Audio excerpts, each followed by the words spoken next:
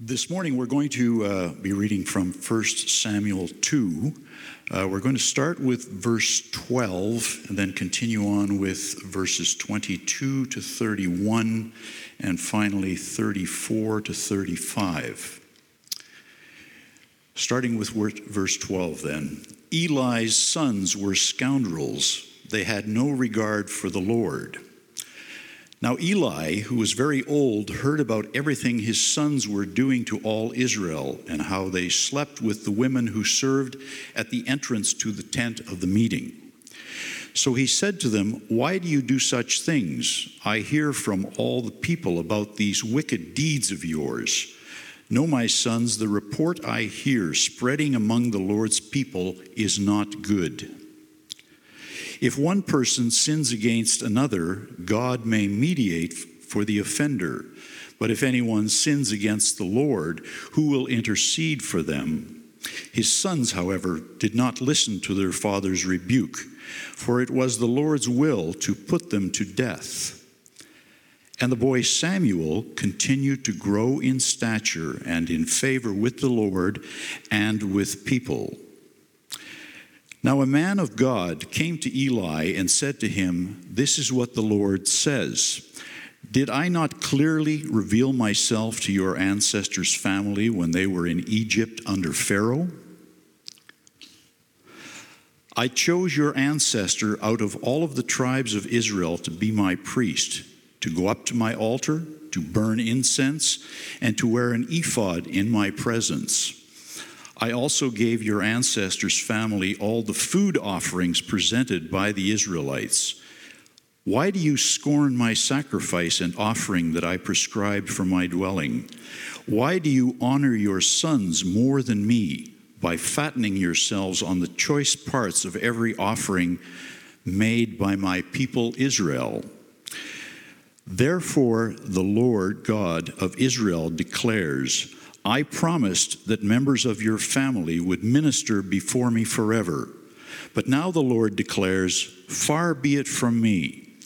Those who honor me I will honor, but those who despise me will be disdained. The time is coming when I will cut short your strength and the strength of your priestly house, so that no one in it will reach old age. And what happens to your two sons, Hophni and Phinehas, will be a sign to you. They will both die on the same day. I will raise up for myself a faithful priest who will do according to what is in my heart and mind. I will firmly establish his priestly house, and they will minister before my anointed one always." The word of the Lord.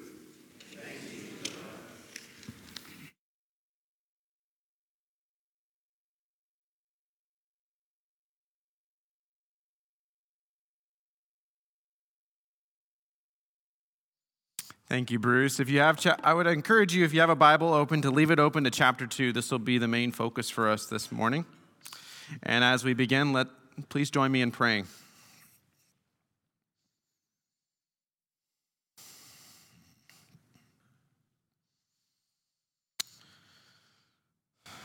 Lord, often there are so many things that we experience in services of worship, being with all the people we are with right now. And so, Lord, even as in our minds and hearts we're processing all these lots of different small moments, I pray you would help us to be present to you this moment, that nothing we walked into this morning would hinder nor distract us from receiving what you have for us today.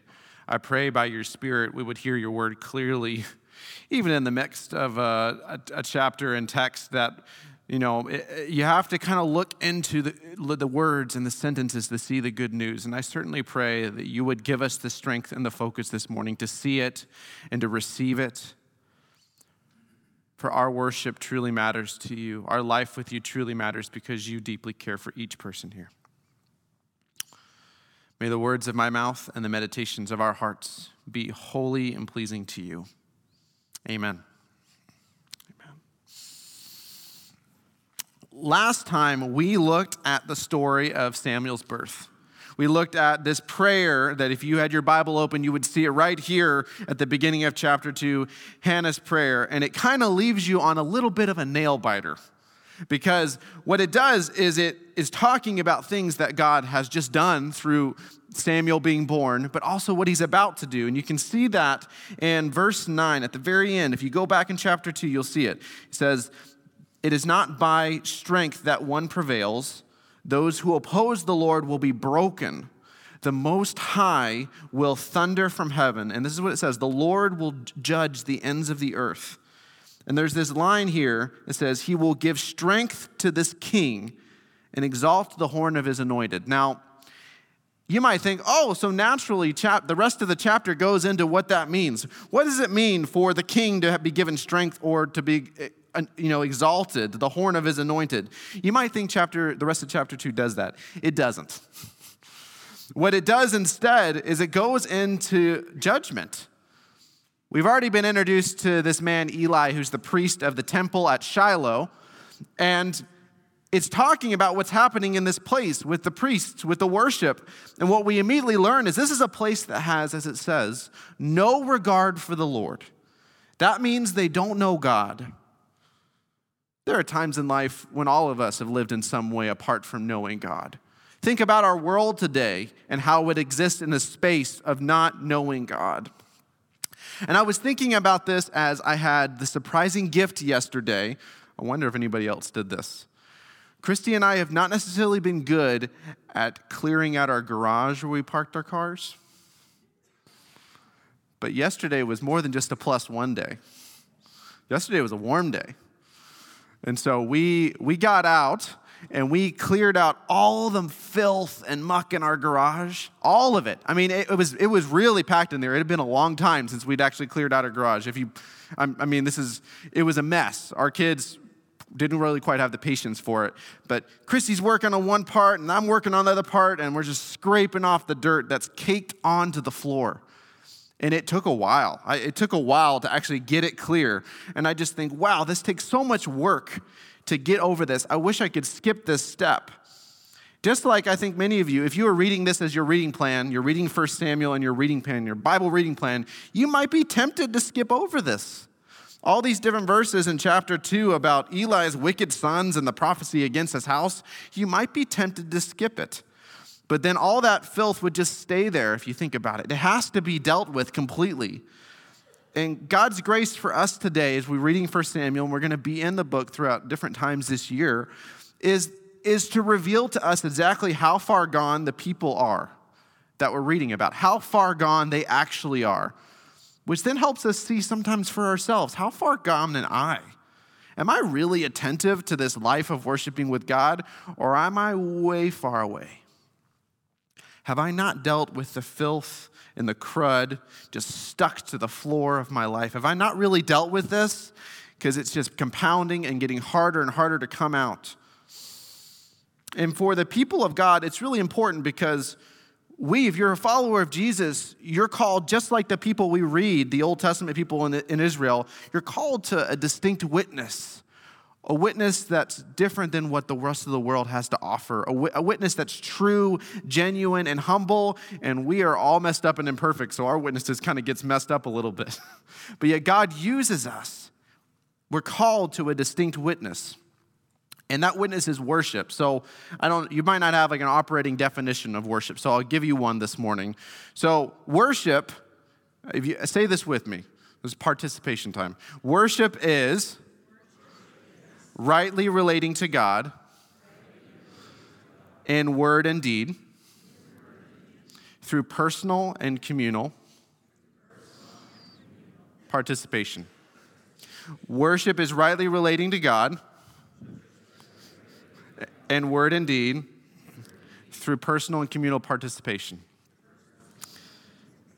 So that's worship.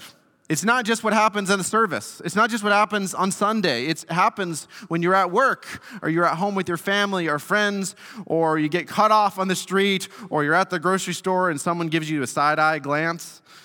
Worship is rightly relating to who God is in that moment through what you do, what you say, what you do personally, but also you do it with the people you're with. A.W. Tozer has this quote, which has kind of been in my mind this week, which is, worship is no longer worship when it reflects the culture around us more than the Christ within us. The worship stops being worship when I start reflecting everything I see out there, everything I experience out there, more than Christ who is inside of me. What God does in this chapter, and it's the reason it's so important, because this is a time when the word of God is rare for Israel, and we probably feel that way sometimes today. God breaks his silence. He breaks the silence, and this is our main idea for this morning. He reminds us of what matters. He reminds us of how our worship matters, how we worship matters. And so our flow for today, because I want to do a little bit of a roadmap so you know what we're doing with this section, is I want you to see how God reveals and restores the hearts of his people for worship.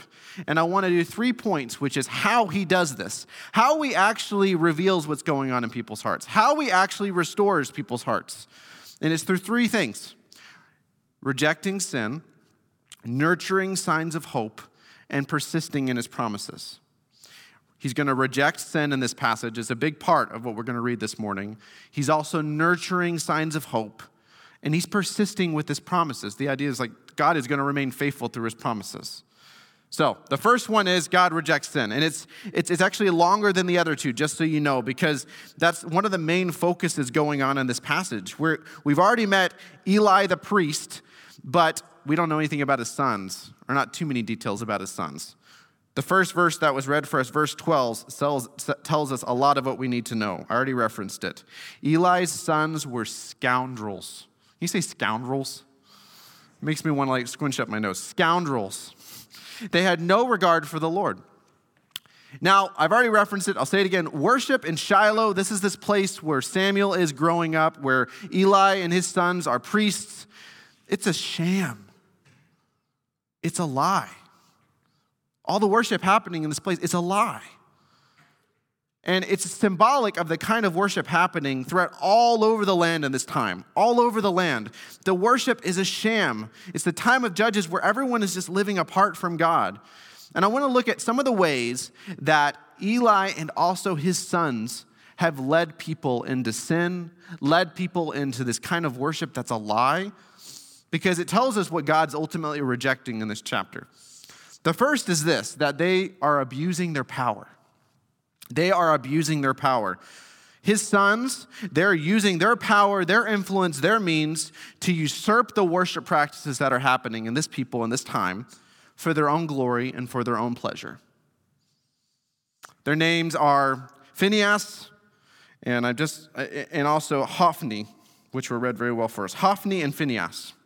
And in this scene, we're not there, right? You can see images of it, but I decided I should just do the best I could to describe it, is that if you were worshiping at Shiloh, you would come regularly throughout the year, or at least annually. You'd bring an animal that you wanted to sacrifice. And in doing it, you not only go through the ritual that would involve putting it on the altar and burning it, but also what Leviticus gives a provision for is that, part of that meat that's being offered is not just burnt up for God, it's given after it's been burnt to the priests. Leviticus 7, if you're really looking for something to do this week, go check out Leviticus 7. It's a joy read. But the idea is that God provides for the priests as part of their house. Now, what's happened is that the priests, Hophni and Phinehas, they've hijacked the whole thing. They put their own rules in place for what's supposed to happen, and it only benefits them. The thing that's added, it actually is in a section that was not read for us this morning because I thought I could explain it just fine, is they've decided that, no, a servant or a priest can go by when a sacrifice is happening and they have a designated large fork. This is quite literally, it's not in Leviticus 7, it's added here. They added the idea that you could walk up, here's your fork, and I'm just going to stick my fork in and just pull out whatever I want. Thank you very much. The idea is that the priests and the servants are taking whatever they want, even before it gets to God. It'd be the equivalent of any of the offerings happened today, any of your gifts that you're giving to the church or to the ministry of the church. It'd be the equivalent of me stepping in and saying, hold up a sec. Let me take 35% of that, and oh, by the way, I need to use your car all this week, so I'll use that. Thank you very much. They're hijacking what is intended to be worship and focus on God for their own benefit. And not only that, the verses describe this. If you have your Bible open, verse 15, I will read 2 verses here, verse 15 and 16. But even before the fat was burned, so they're offering a burnt offering. The idea is you burn it, and then you give it up to God, and then what's left over is for the priests. Well, the priests aren't satisfied with that. They don't like burnt meat. I guess nobody really likes burnt food. But they've decided that they want to alter that, which is also not in Leviticus 7. Verse 15, but even before the fat was burned, the priest's servant would come and say to the person who was sacrificing, give the priest some meat to roast. He won't accept boiled meat from you, only raw. If the person said to him, let the fat be burned first, because that's what the scriptures actually said, then take whatever you want. The servant would answer, no, hand it over, or if you don't, I'll take it by and by. So what is happening is when people actually say, I want to do what our holy scriptures say, I want to do this, they're being threatened with violence. They've altered the words and made it about themselves and for their own pleasure. Now, Eli is an older priest. He's an older priest. He has these sons that are out of control. And apparently, he's just let them go and do everything that they wanted to do. It even refers to the idea that what they're doing, this kind of worship, is holding God's word and offering in contempt. So Eli finally rebukes his sons. He finally does. That's what's in this section that we're looking at this morning. He finally gets up the courage and rebukes them. And then we learn that it's not just all these bad worship practices that might not seem so significant to us, but they are twisting and distorting God's word. But that they've been taking advantage of the women that are near the tent of meeting. It says that not only is all these things happening, but Eli calls them out on it because he's heard them about it. You've been sleeping with the women all around this place of worship. They're using their power for their own benefit. Meat is a very valuable thing. It's not just, sustenance for a day. It's very valuable. But then they're also taking advantage of people. And, sleeping with, sexually. They're sexually exploiting the women around the tent of meeting. And this is what is in Eli's rebuke. I'm reading from verse 23. So he said to them, why do you do such things? I hear from all the people about these wicked deeds of yours. No, my sons. The report I hear spreading among the Lord's people is not good. If one person sins against another, God may mediate for the offender, but if anyone sins against the Lord, who will intercede for them? So they have gone so far and going away from what God has wanted to do. So just to sum this up, it's a complete refusal of social and sexual boundaries in worship. It's a complete refusal and rejection of what God has said is good, and it's exploiting the people attempting to worship. It's usurping. They're putting themselves in place of God, and it's actually compromising the priestly office. One commentator I read this week said this: that Hophni and Phinehas had turned the tabernacle into a brothel, a place where sin was committed rather than it being confessed. And I think about this because for myself as a pastor, I experience a great weight of being, a person of authority in a church. But if you look around in the global church, especially over the past 20, 30 years, you can go back even further beyond that, you see so much failure of Christian leaders, of pastors, of leaders of companies and organizations that have great Christian witness. And all of this just kind of falls apart when there's an affair. When you start to see that, wow, this person has sexually assaulted a person. This person has made sexual advances at a person. This person has used their power and bullied everyone around them and created a toxic work environment. You know these stories, but they're real truths. And if you've experienced them firsthand, you know how painful they can be. But I think especially when it's in a place of worship, a context of worship, you're orienting, all of us this morning are orienting around this is who God is and what he has for us. And we're offering our gifts and we're coming together in community. And then when you see this fallout of someone who's been given authority or status in the community, we understandably want to transmit it over to, oh, this whole thing is pointless. Is God really want us to worship all this way? And I personally, too, I've seen this in different churches, but I was a part of a church specifically who had a moral failure with its lead pastor. And in that moment, I experienced not just my own pain, but the pain of those around me. Where you start to realize that, wow, how devastating this is when the people who have been given status and authority abuse that trust, abuse that power. And I go into that to say that that is why God is rejecting this so strongly. It is so important that worship and how we worship is focused truly on what matters. Because it's devastating. It's devastating to any of you who've experienced that. It's been devastating for me personally. And so the next section of chapter 2, I'm at verse 27.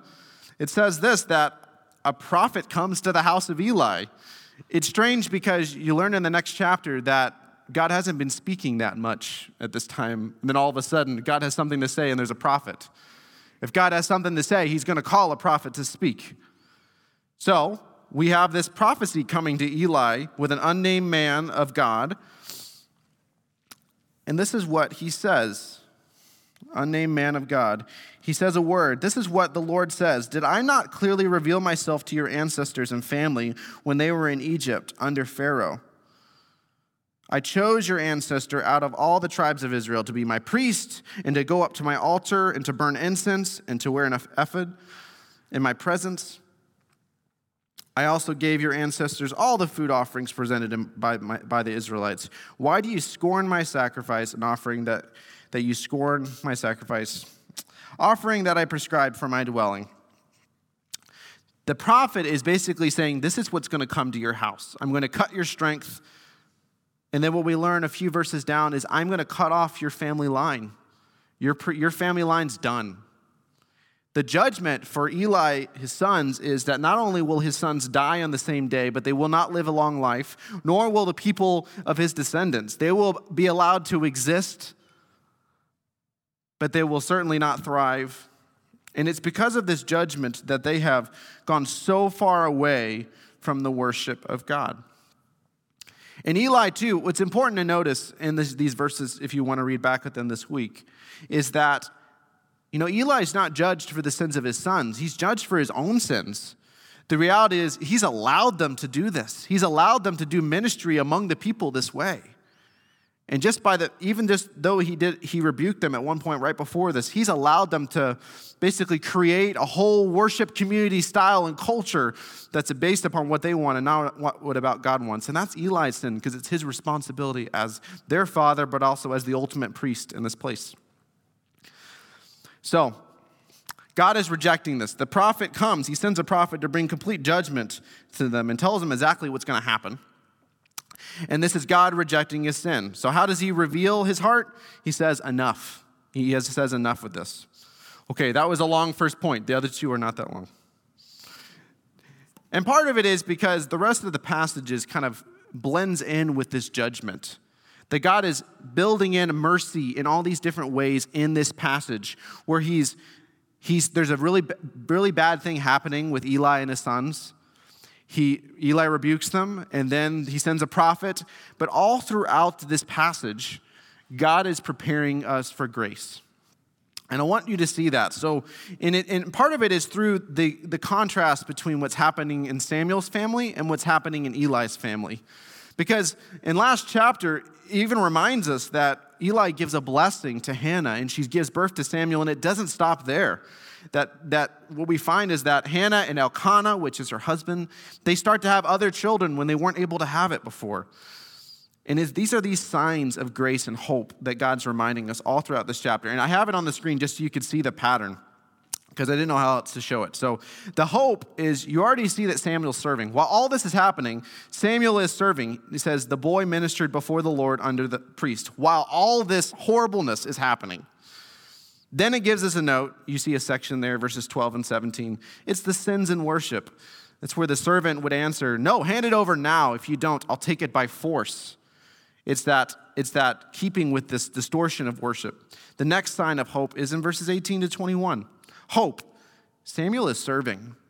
He not only began serving, but he continues to serve. And there's even a section here where Samuel, his family is blessed again. They have 3 children at this point in time, not including Samuel. Then it tells us about the moral sins of the leaders, of Hophni, Phinehas, and their servants. Eli heard about everything his sons were doing in all of Israel and how they slept with women who served in the entrance in the tent of meeting. The next sign is hope.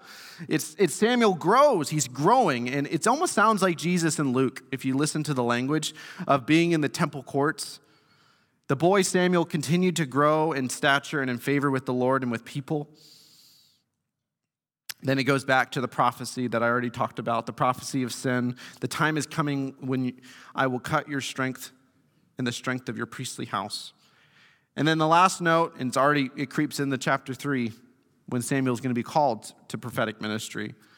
The boy Samuel ministered before the Lord under Eli. It's all these echoes and signs. It's almost like a very difficult passage where there's all these horrible things happening. It's beautifully written where you see these horrible things are happening, and yet, God's still doing something. Horrible things are happening. No, God's actually nurturing and growing his next prophet. He sends a prophecy of judgment. But by the way, Samuel's winning favor with the people. And it's a reminder that not only does God reject sin, but that he is nurturing hope in quiet places. Sometimes in your life, you might feel like, I'm just experiencing the evil. I'm experiencing the loneliness. I'm experiencing the darkness.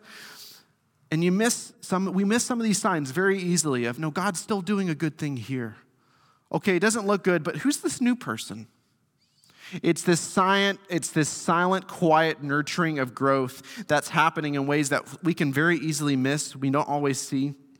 And if you're going to think about, and we'll talk about it, how do I reject some of these things that happened here with these sons, these priests? But I also want you to think about, how do I cultivate and nurture these signs of hope when I see them? Am I open to them? Am I looking for them? Am I listening for them? And you don't have to go too far, but to go back to the last chapter. To look at Hannah and to see how she and her humble witness just pours her heart out. We talked about that last week. She pours her heart out to God. If you give, I will give. She gives everything and receives mightily. God does want us to move past the fact that he blesses and continues to bless, even in the midst of evil and debauchery. The next point I want to make is that how does God reveal and restore our hearts in worship? If we're going to worship the way God wants us to worship, we reject sin. We also nurture the quiet signs of hope. And then also we need to see, and this is what God's doing, and we need to trust him on this, that God persists in his promises. That God persists in his promises. It would actually be far more striking in a passage like this for God to not hold these people, this family, accountable for sin. It would actually be far more alarming, as it doesn't matter. All these horrible acts that this family and these priests are doing, they're using their power to take advantage of all the people. God, don't you want to do something? Yes, he does. He holds them accountable to sin. If he doesn't, not only do they harm others, but they're devastating their family line. But at the end of the section, we start to see some language around a promise that God's going to do, a promise of another priest. So verse 35, if you're reading along, says this, I will raise up for myself a faithful priest who will do according to what is in my heart and mind. I will firmly establish this priestly house, and they will minister before my anointed one always. I need to make a comment here because I sometimes forget, and I have to remind myself, that the offices of the priesthood and the prophet are different. And so I find myself, I had to remember as I was reading 1 Samuel again that, 1 Samuel's going to be the next priest. He's serving in Eli's house. He's naturally going to be the next priest. That's not actually true. God's preparing him to be a prophet. It has a different calling. It's a different office. And so even this reference here, even though I know that Samuel's all over the place here, it's not actually a reference to Samuel. It's probably a reference to when David is king in 1 Kings, and there's another priestly line that takes the place of Eli's one. It's Zadok is the name of the priest. I know that's a name you thought you would hear this morning. But there's another priestly line. You can read about it in 1 Kings 2:35. But God is persisting in his promises. One, he holds people accountable for sin. He's in relationship with his people. And then two, the fact that he makes a promise here about a faithful priest coming tells us that he's preparing something. I'll tell you, 1 Kings 2:35, he completes his promise. And then also, too, he's preparing his people for another prophet. He's used all these judges. If you read the book of Judges, you see that, wow, God really needed to call some people to do some very difficult things. But he's specifically preparing Samuel for a very difficult ministry, and he persists that he will make himself known. His word will go forward through his prophet. And so God makes good on his promises. God persists in his promises. All these prophecies that this unnamed prophet mentions comes to pass. And I'll kind of paraphrase what happens in chapter 4 and chapter 5. But essentially, the people of God, Israel, go to battle with a group of people that they're always fighting, the Philistines. And they feel really intimidated, so they think, what worked for our ancestors was they had the ark. So if we bring the ark with us, surely we'll win. And they pull the ark out like it's a magic trick. They pull it out and say, all right, here we go. We got our ark. We're going to win the fight. And God says, no, it doesn't work that way. They lose the ark. They lose the battle. Phinehas and Hophni, who were right in there with the ark, are killed. And the ark is taken away from the people of God. The ark represents the presence of God with his people, and they lost it. And not only that, someone survives the battle and runs back to Eli and say, this is what happened. It was horrible. And then Eli immediately, and it's very strange, but this is what happened. He falls over and breaks his neck immediately. I mean, this is the judgment of God, that he does follow through on what he says, this prophecy that comes to the house of Eli for a family that has done devastating damage to the people who want to worship. God says, enough. He persists in his promise to remove leaders that aren't going to lead people to him, and he is putting good leaders in place, preparing Samuel. I think one of the things I want to do here is say that the good news in this passage is not just that this family is stopped from doing these horrible things that are happening. Because if I think of my own existence, my own life, I know that I am just as susceptible to sin as anybody else. Just as susceptible to temptation, even to taking, we all take advantage of people in small ways. You have to think about that. But I think about Eli's question where he's saying, who will intercede for you if you do something against God? If you remember this question, he says, who will intercede for you? There's no one who can. If you keep going on this sin, he tells his sons, no one's going to be able to intercede for you. And that's not the case for us. Because that is Jesus Christ, the faithful priest, the faithful intercessor for us, who came for us, that in the midst of our sin, we would say, Lord, we have nothing to give. And yet he says, I have given everything for you because I have given you myself. Even Hebrews 4 tells us about how Jesus takes on this mantle of the priest, the great high priest, our high priest. It says this in Hebrews 4:14. Therefore, since we have a great high priest who has ascended into heaven, Jesus, the Son of God, let us hold firmly to the faith we profess. For we do not have a high priest who is unable to empathize with our weakness,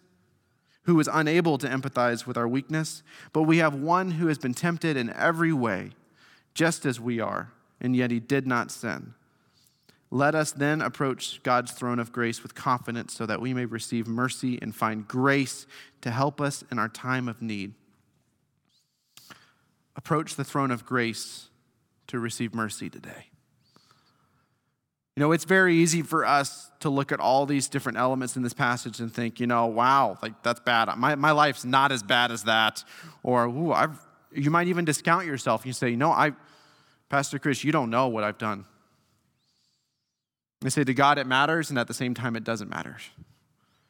Because what he says to you today is that Jesus came, he lived, he died for you. He knows your sufferings, he knows your temptation, he knows your failure. And instead of saying this discounted you, or instead of saying, oh, by the way, this judgment that all these men just experienced, that's not for you. I sent my son to intercede for you, so instead of you shying away in fear from me, that you step forward boldly to receive the grace I want for you to have today. I want you to receive grace today for your time of need. That's how this functions when you look at the Old Testament and you think, wow, how is this looking? It's all to be understood through the lens of Jesus, through the lens of what he's accomplished. And you see how all these different people are anticipating a changed reality of the gospel and the good news. Even Samuel himself, he's not perfect, but he helps us anticipate a better prophet. Just like we see the failures of Eli, it helps us anticipate the one true faithful priest that is to come. That Jesus has interceded for us to transform our worship this morning. And we had such a wonderful time of worship this morning already. Full voices proclaiming the blessing of God. And I found myself standing there and thinking, this is what we're supposed to do today. But if we take God off the center, off the focus for our worship, it might as well be pulling out the meat before it burns. It might as well be taking advantage of people around our lives. It might as well be if we don't keep God at the focus and at the center. And so I think how to apply the good news that Jesus gives us today is this, that if you're going to worship God with all of yourselves, your heart, mind, and soul, you have to do the three things we talked about. You have to reject sin. It's this self-interest, it's this pride. Sin has a way in each of us to do something unique that challenges and distorts and twists who we are. You have to do it. You have to clear out the filth. I think about me just like shoving dirt out of my garage yesterday. You have to get the filth out. Because if you let it make a home there, if you let it continue to be part of your life, you will never fully experience the grace and fullness of God that he wants for you. It will always be in the way. It always hinders. It devastates and pervades everything it touches.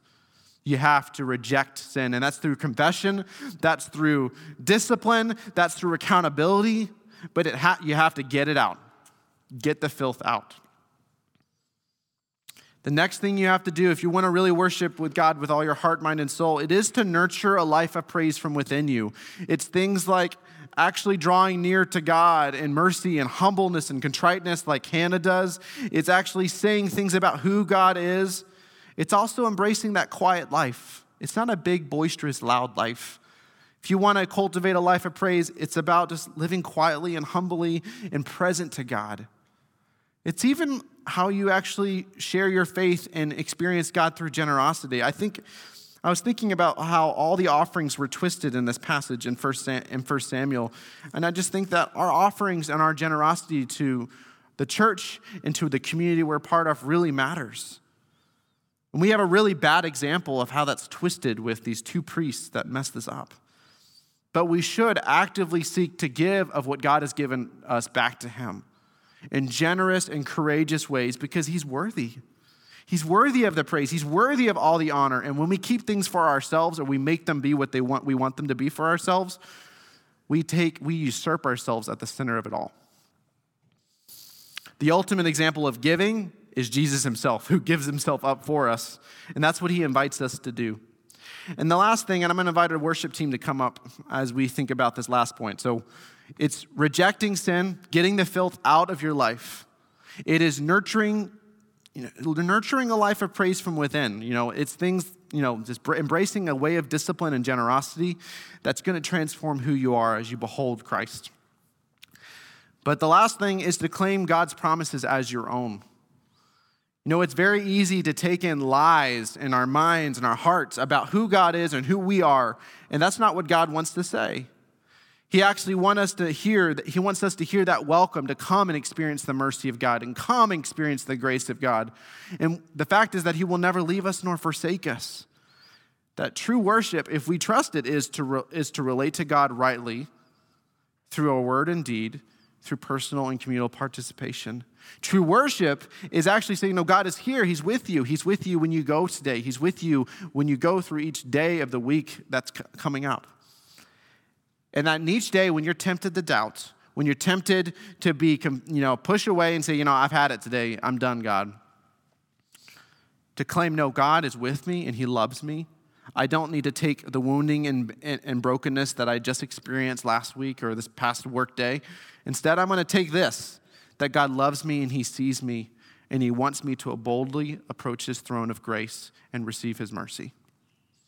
So that's how I'm going to pray this morning, because I think we all need it. I'm going to invite us to receive God's mercy. So please go to the Lord with me in prayer, and And if you can, open your heart to this, because if you are closed off, then you might miss receiving what God has for you. So Lord, I do pray that we would open our hearts today to you. Lord, all of us are in need of your mercy and of your grace. And so, Lord, I just pray you would help us, that there are things that we discount, there's ways that we discount our grace ourselves from your gift. And I pray, Holy Spirit, you would not allow that to happen in our hearts. I pray, Lord, that instead you would transform this moment as a time of healing and of receiving. And Lord, you're a good judge, and we trust you in that. But Lord, I pray you would help us to not only feel drawn by your Spirit to do the good that you call us to, but that you would lead us to worship through our own voice, through our own talents, through our own gifts. But Lord, I just pray your will would be done in our lives and our hearts. I thank you for your good news. I thank you for a gospel filled with mercy and love and joy. And Lord, I pray that we are all reminded of that today. Thank you. In the name of the Father, Son, and Holy Spirit. Amen.